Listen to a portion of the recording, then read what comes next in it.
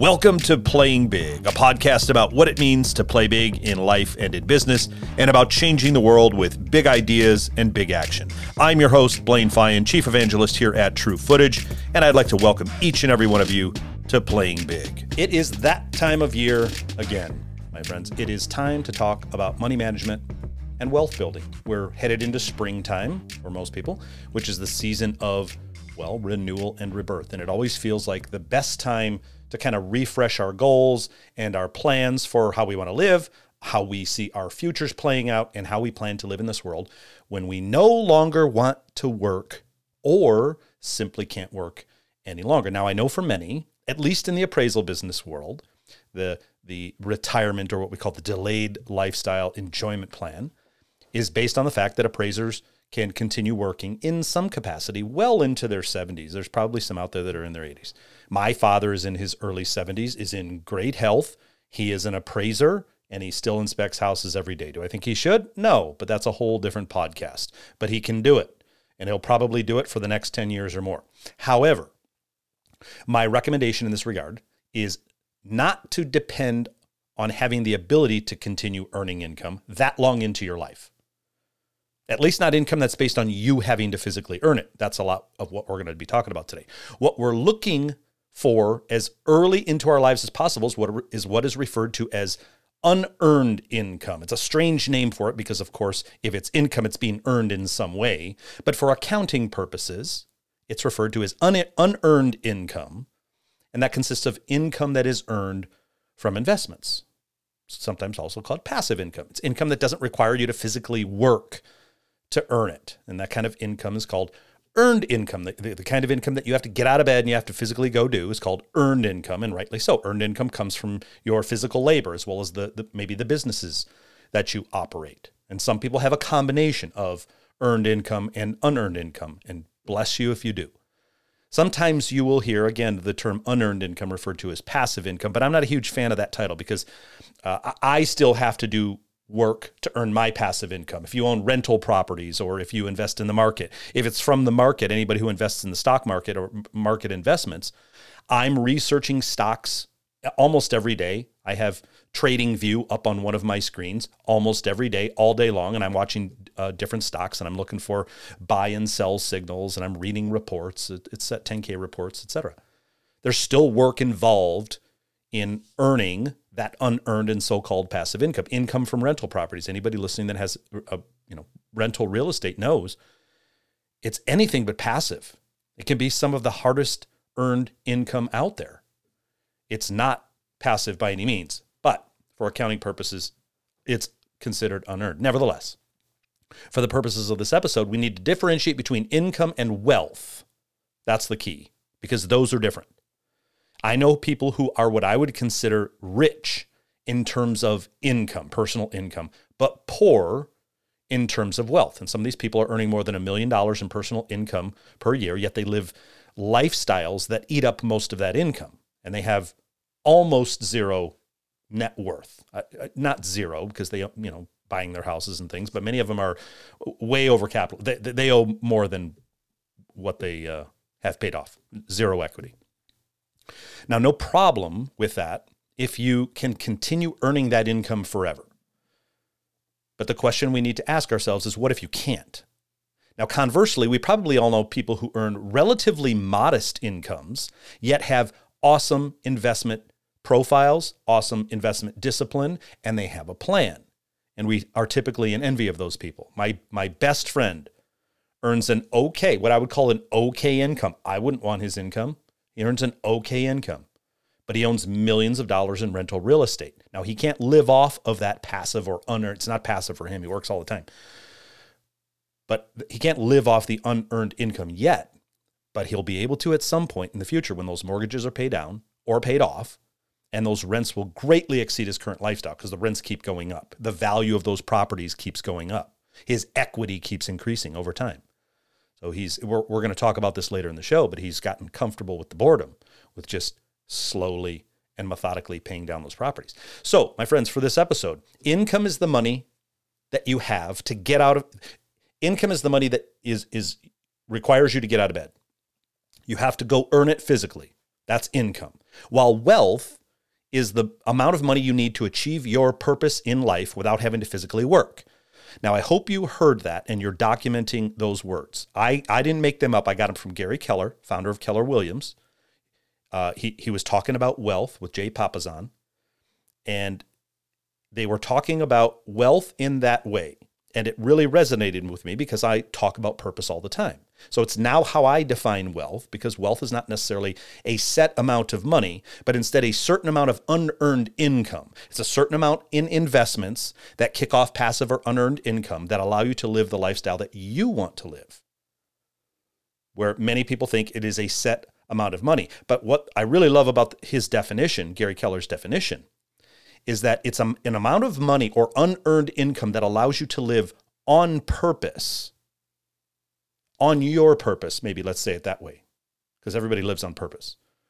But are you living on your purpose or to your purpose? So it's an amount of money that allows you to live on purpose without having to physically work.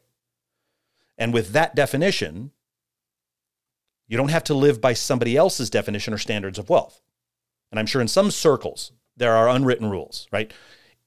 If you want to call yourself wealthy, if you've got a net worth of $1 million between your home equity and your investments and the Renoir painting and whatever else, and your net worth is $1 million, I'm sure there is a decamillionaire, somebody worth 10 million or more, who considers you poor. You're not even allowed in the club.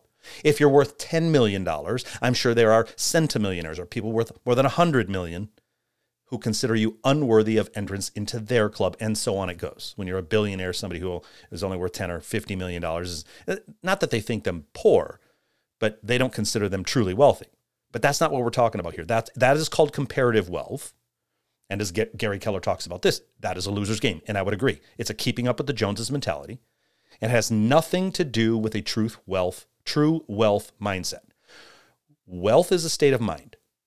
It begins there. Everything we do is an inner game first before it's an outer game. If you don't have your inner game in order, your outer game isn't going to work well. So first thing we have to understand is wealth is a state of mind. It is a strategy and a plan second. So if you get nothing else from this episode, if the podcast machine gets turned off right now, I would want you to take these points with you. That wealth is a mindset first, and it's a strategy second, and it's not based on comparing yourself to anyone else or a set number, because you get to determine that. True wealth should be based on how much money you need to achieve your purpose in life without having to work. That's what it's about. Now, please also notice I didn't say that wealth is based on an amount of money that you need to live the lifestyle that your dream lifestyle that you desire to have. Now, that's not a bad way to look at it, because everybody's dream lifestyles might be different. But that's the way it's often taught. And I think it's the wrong direction to come at this thing. It's not the worst direction, but it's the wrong direction to start out for most people, because most people will only give, this is the problem, a cursory thought or two to a particular lifestyle image without connecting it to anything more meaningful like purpose, like your life's purpose. You just ask somebody, well, what's your dream lifestyle? And they imagine themselves on an island somewhere with a beautiful mansion and boats and cars and the whole 9 yards.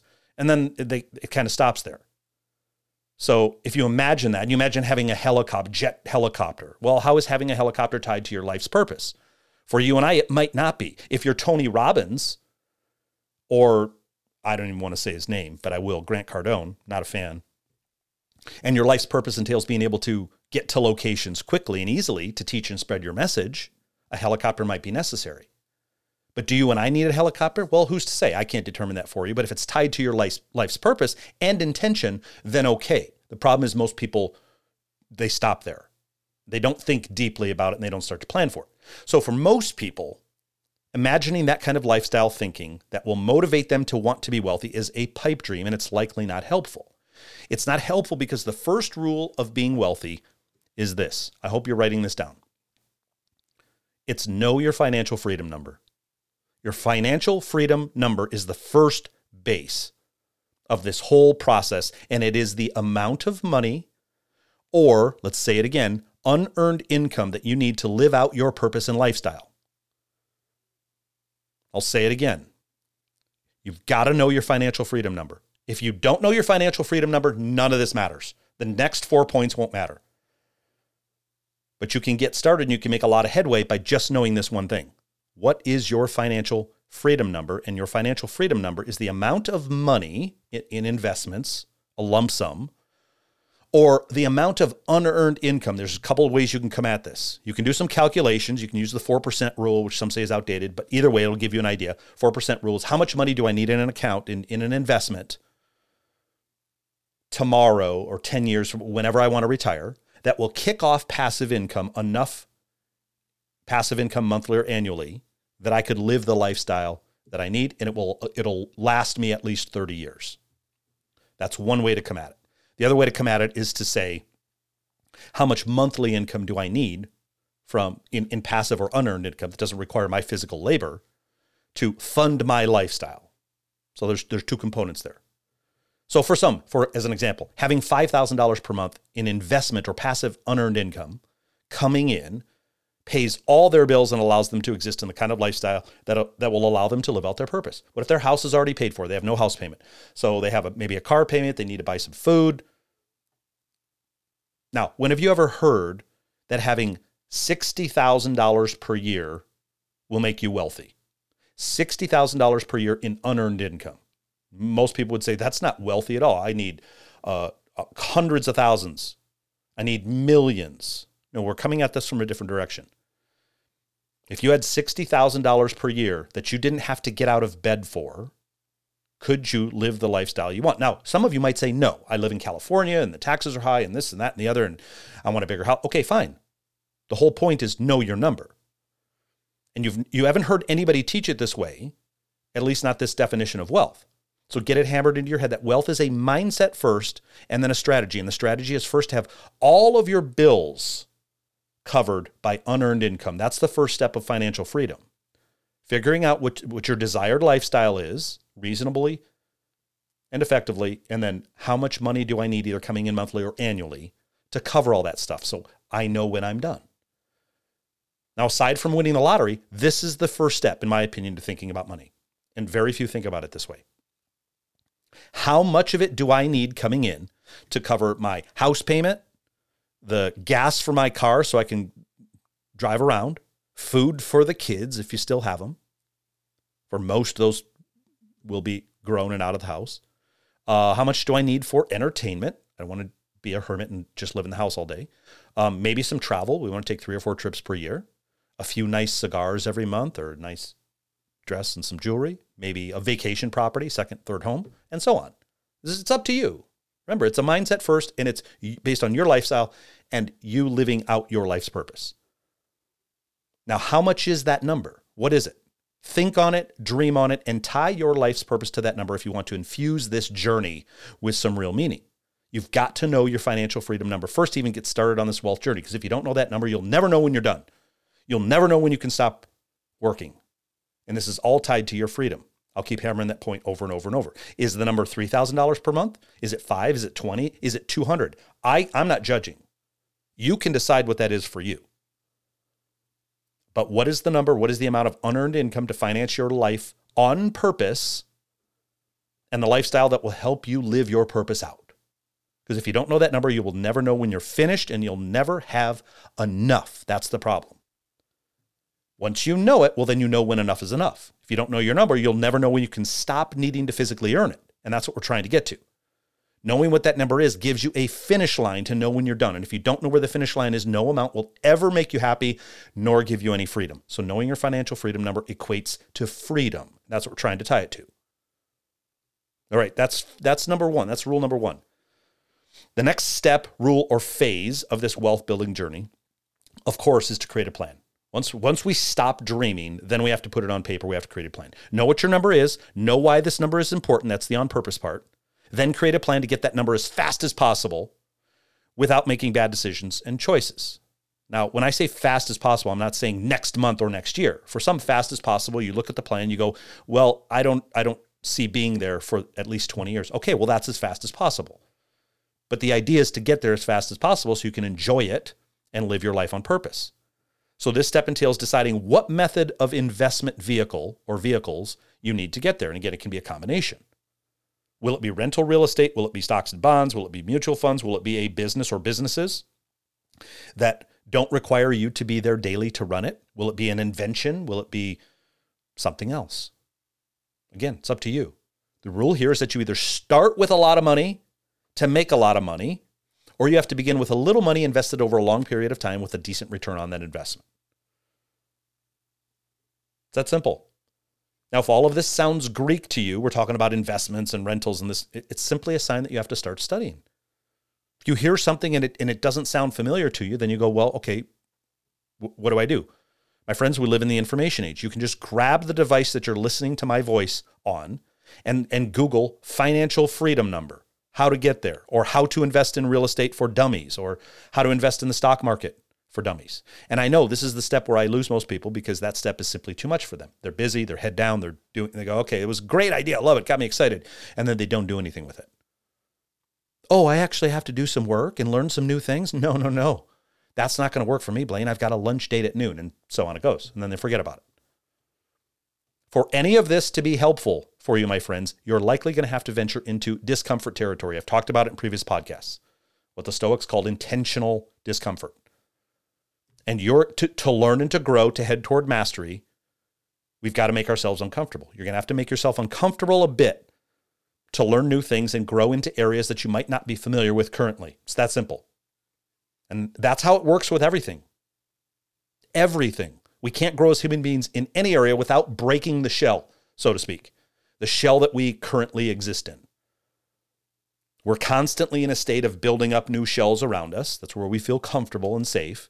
And if we want to grow, you got to crack the shell and you got to expand outside of it. And you've got to be willing to make yourself uncomfortable to grow. It's that simple. Know what your freedom number is first, then start to develop a plan to get there. That's number 2. The next rule of wealth is that you've got to track your money, track your dollars. I've done podcasts on this topic in the past, and I always came at it from the angle of wealth building traps or mistakes, because I heard Gary Keller talk about it this way, and I thought, oh, that's a great way to present it. I've been teaching on wealth building for years, and then I heard some people talking about it. Gary Keller was one of them, and they talked about the 7 traps of wealth building. I'm only talking about 5 points or rules of wealth building here. So I don't want to come at it from the area of, or the direction of what you're not doing, or mistakes. So the way I talked about this one in the past was from the perspective of mistakes that people make. And one of those mistakes is not tracking your dollars. I do think it's a mistake to not track your dollars, but I want to come at it from the rule. The rule is track your dollars. I don't care if you make $1,000 per month. If you don't track every dollar in and out, you are likely letting dollars slip through the hole of what we call dumb spending. So in essence, start keeping score. That's all. Every dollar, Blaine? Maybe. I don't care. Let a few dollars slip. I'm just telling you to start tracking. Track your money. It's your money. You're spending your life energy to earn it. If it's worth doing that, then at least start tracking it. Because you don't know, again, if you're winning or losing if you don't know 2 things. What the goal is, and am I ahead or am I behind? March Madness is in full effect right now, college basketball. I'm not big into basketball, but you don't have to really know anything about the sport of basketball to know that the goal is simple. For each team, their goal is put the ball in their basket to gain points and do that as many times as humanly possible so that you have more points than the other team when the clock reads 0.00 at the end of the game and the buzzer goes. That's it. It's pretty simple. Now, the great thing about wealth building is that it's a game against yourself. Remember, we talked about comparative wealth. You don't have to compete against somebody else. It's a game against you to a large degree, and it's a game against the buzzer or the end of the game, and that's when you want to achieve financial freedom. Is it in 1 year, 5 years, 10 years, 20? When will the clock hit 0.00 for you and the buzzer goes off? That's one of the questions. Now, since I've talked about Gary Keller a couple times in the show so far, Gary Keller's phrase on this point is that untracked dollars lead to dumb money. Now, they go deep, and I've gone deep in other podcasts on what dumb money is. There's categories of money. So I'll just briefly go through it. Dumb money in the world of investing is money that is eaten up by inflation. Now, if you were to find that podcast, I think it's called Think Like a CEO by Gary Keller and Jay Papasan, where they talk about the 7 traps of wealth. And they lay out, and I think it might be in the Millionaire Real Estate Agent as well. Either way, you can probably Google it. However, the definition of dumb money has changed. Why? Because inflation has changed. But typically, they set their rate. Dumb money is the amount of money that is eaten up by inflation. So dumb money is money in your bank account earning 0.3 or 0.4% interest, while inflation, which the Fed is typically looking to be around 2%, but it's much higher than that, real inflation. So if the if inflation is say 4% or 6%, maybe it's 10%, real documented erosion of your spending capacity in the form of inflation. I mean, gas prices are way up there and food prices are way up there. So to say that inflation is 2% or 3% is ridiculous. It's probably more like 6, 8, 10%, maybe more. So if you've got money in a bank account and you think, well, it's in there for security, but I also earn a little bit of money on it, Blaine. Well, great. How much money? Most people don't know, but it's ridiculously low. 0.3, 0.4, maybe 0.5 in a money market. That means if inflation is 6%, which again, I think it's higher, then you're losing 5.5% of your money all the time. Dumb money could also be considered buying a jet ski with a bank loan when you have nothing in your IRA, nothing in your investments yet. Dumb money is living on credit cards to fund a lifestyle today that will keep you from living on purpose 5 years from now because you're still paying on the interest on that jet ski. If you live in Michigan, you can only ride that damn thing 3 months out of the year. So that's dumb money. We want to get into what's called at least the safe money zone at bare minimum. At better than the safe zone is what we call healthy and then wealthy money, or wealthy money zones. Those would be the best. The healthy and wealthy money zones are where your money is earning 9% and higher returns on your investments over a long time horizon. Now, if you're not tracking your dollars, you won't know this. So track your dollars in and out as diligently as possible. Just plain and simple. How do I do that, Blaine? I don't care. There's all kinds of apps out there, Quicken, and you can just grab a little book and just keep it by your desk and then track money in and out. Everybody's got digital bank accounts and debit cards, and you can just look on your phone and look on your bank app and you can track in and out. But you got to track it. So that's the third rule. Know what's going out, know what's coming in. The fourth rule, I talked about this at the beginning of the show. Fourth rule is to get comfortable with the area between boredom and mastery. Now, when I heard somebody else express this, I instantly thought about martial arts because I grew up in the martial arts world. And in the martial arts world, we talk about this very same concept, the area between boredom and mastery. We talk about this as the blue belt or the brown belt zone, or purgatory sometimes. In kind of sophisticated and complex martial arts like Aikido or Brazilian Jiu-Jitsu, it can take 6, 8, 10, 12, maybe more years to attain a black belt. Like, you got to train a long time.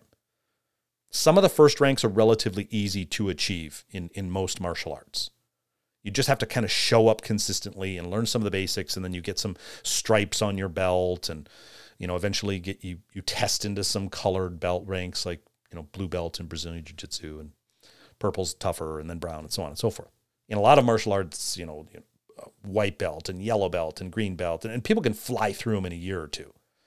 But in Aikido and in Brazilian Jiu-Jitsu, it takes a long time. You got to show up. And in both of those arts, there is a blue belt level and a brown belt level, in most systems anyway. And those levels feel like real solid accomplishments, and they are. However, once you get that belt, that colored belt, that rank, the time in between those ranks, so from blue belt to whatever the next rank is, like purple belt or something in Jiu-Jitsu. In Aikido, it could be from blue to brown belt. But the time in between those ranks, and then the time between, say, brown belt and black belt, can feel interminable, never ending. It's an endless purgatory of training that can last years and years and years while you're working on the mastery of your art. And many give up in those stages. They get the blue belt and brown belt blues, we used to call it, where you'd start seeing them less and less show up each week to class. And it's because their only goal was to achieve a black belt. Their ego was tied to that. So instead of the training being the thing, just showing up for class every day and that being the thing, they had their mindset on a black belt. So if their goal was just to achieve a black belt, if your goal is simply to get that rank, you're going to be disappointed at some point when you look out and you go, oh my God, it's going to take me 5 more years to get the next belt. But if your goal is to simply train each week and slowly learn, well, then you'll train as long as your body will allow, regardless of the color of the belt you wear. But if your goal is just to wear a particular belt, like a black belt, you're going to become bored and uncomfortable with the waiting time. You look out over time and you see the massive chasm between where you are now and where you want to be at some point in the future, and you freak out and you quit. You go, okay, this isn't for me. And the same thing happens with investing. To reach some level of financial freedom, it can take a long time. You do the calculations that I'm suggesting you do. You realize that you need 1.5 million at minimum in some kind of investment with a decent return to fund your lifestyle. The funding meaning the interest that you earn on that 1.5 million. Let's say it's 10% annually over a longer time horizon. Well, that's $150,000 a year in interest that it bleeds off to fund your lifestyle that you don't have to tap into the principal. So if you look at that and you go, well, I'm not even close to 1.5 million, and then you freak out and you go buy a jet ski on credit. So you've got to be okay with the boredom that inevitably sets in between the start of your journey and the path to mastery, or the end, the buzzer, 0.00, when it's all done. The path to mastery, my friends, of anything is a long one. I don't care if it's public speaking or being a good appraiser or being a good loan officer or real estate agents. To truly master it, the path is long. It's a never-ending journey, really. The payoff at the end is massive, though. If you steel yourself, S-T-E-E-L, make yourself like steel, prepare yourself for the long slog, and then you'll have what we call an uncommon future. Maybe you've heard this term before. Former Navy SEAL David Goggins, he's become super popular in the last 5 years or so. He's got a saying that I love. I don't like all his stuff, but he's got a saying that I love, which is to stay uncommon amongst uncommon people. Now, the way I would say it is to fight with everything you have to be uncommon amongst common people. What he means is uncommon people are people who have achieved things. But I think the way he should be saying it is fight with everything you have to be uncommon amongst common people. The world is filled with common folk. There's nothing wrong with that if you're happy with mediocrity. That's what I consider common people. People that are like, I'm just good with this. I'm just good with average. I'm good with being mediocre. If you're not okay with being average, then you have to fight to be uncommon amongst all the common people, the common ideas, and the common effort in the world. It wouldn't be called average if it wasn't average. That it's common. Very few people are uncommon in their thoughts, ideas, investing, so on and so forth. Now, the fifth rule, that's the fourth. The fifth rule is of wealth building is simply to invest, not speculate. Investment entails thinking through and doing some research. Speculation is just throwing your money at something, hoping for a return. There are a variety of different ways to invest your money. So this rule will kind of flex depending on your chosen vehicle, your how you want to invest. You can be a value investor. That's a big common term made popular by Warren Buffett. And invest with an extremely long time horizon. You could be a swing trade investor. I'm a swing trader. And learn the patterns, whether it's candlestick patterns or whatever, of particular sectors or particular stocks. And then you get in and out of trades in a shorter time frame. So instead of investing for 10, 20, or 30 years, you invest sometimes for 3 months, 6 months, maybe a year. You watch how certain industries and certain stocks follow certain factors, and then you go, okay, I see every 3 months this one goes up to 25, and then it drops back down to 10. Cool, I'll buy at 10. I'll wait until it goes back up to 25, and then I sell or take money off the table, it's called. But you got to have a plan. That's called being a swing trader. You could be a day trader. I don't recommend this, but so on. Value investor, long-term, swing pattern trader, day trader. That's if you want to invest in the market. Whatever your chosen method, you could buy rental real estate. You could buy commercial real estate. You could buy and sell vehicles on Facebook Marketplace. But whatever your chosen method of developing passive or unearned income, know the rules of that particular game and know what constitutes real investing and what constitutes speculation. Speculation is based on hope for a positive outcome. And sometimes it works. Other times, well, you get burned. And with all investments, you make your money going into the investment. Now, this might sound confusing to the novice because people tend to think that you make money when you sell something. But that's called realizing your profits. You just realize them when you sell. You can also realize your losses when you sell. Money is made when you, on the buying side. Money is made when you buy something good, you buy it at a good price, and you hold that asset as it grows. You can't realize a profit or a loss. Well, let's say this first. You can't realize a profit if the asset is worth less today than when you bought it, which is why it's said that you make your money going in.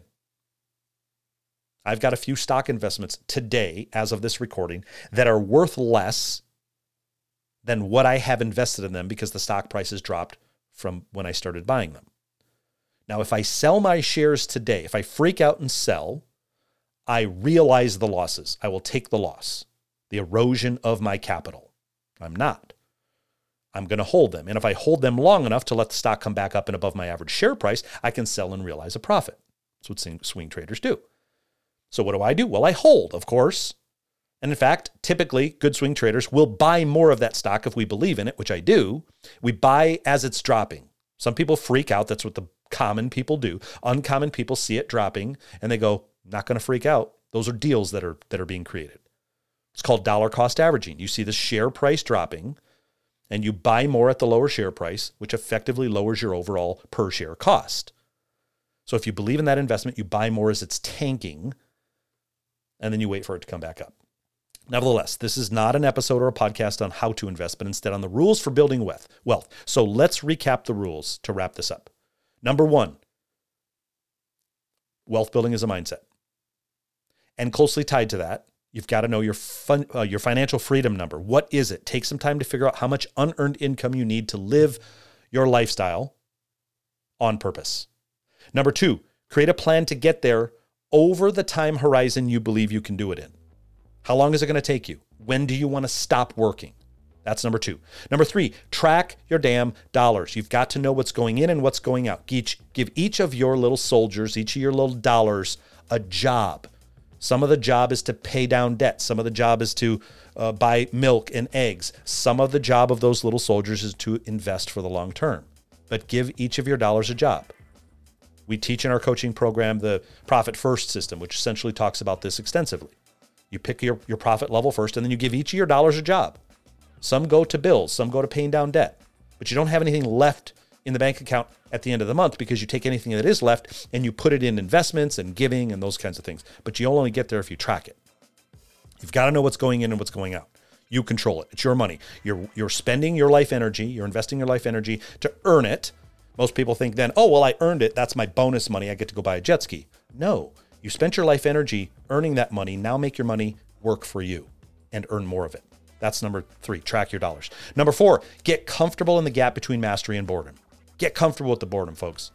It can take a long time to get there. Settle in for the journey. It is a marathon, not a sprint. Number 5, invest, don't speculate. Buy with the intention of selling. You make money going in. You make money when you buy it, and buy with the intention of selling. Ask yourself, when am I going to sell this? If it's not for 40 years, fine. But if it's in 6 months or 1 year or 2 years or 5 years, have that intention. Don't speculate.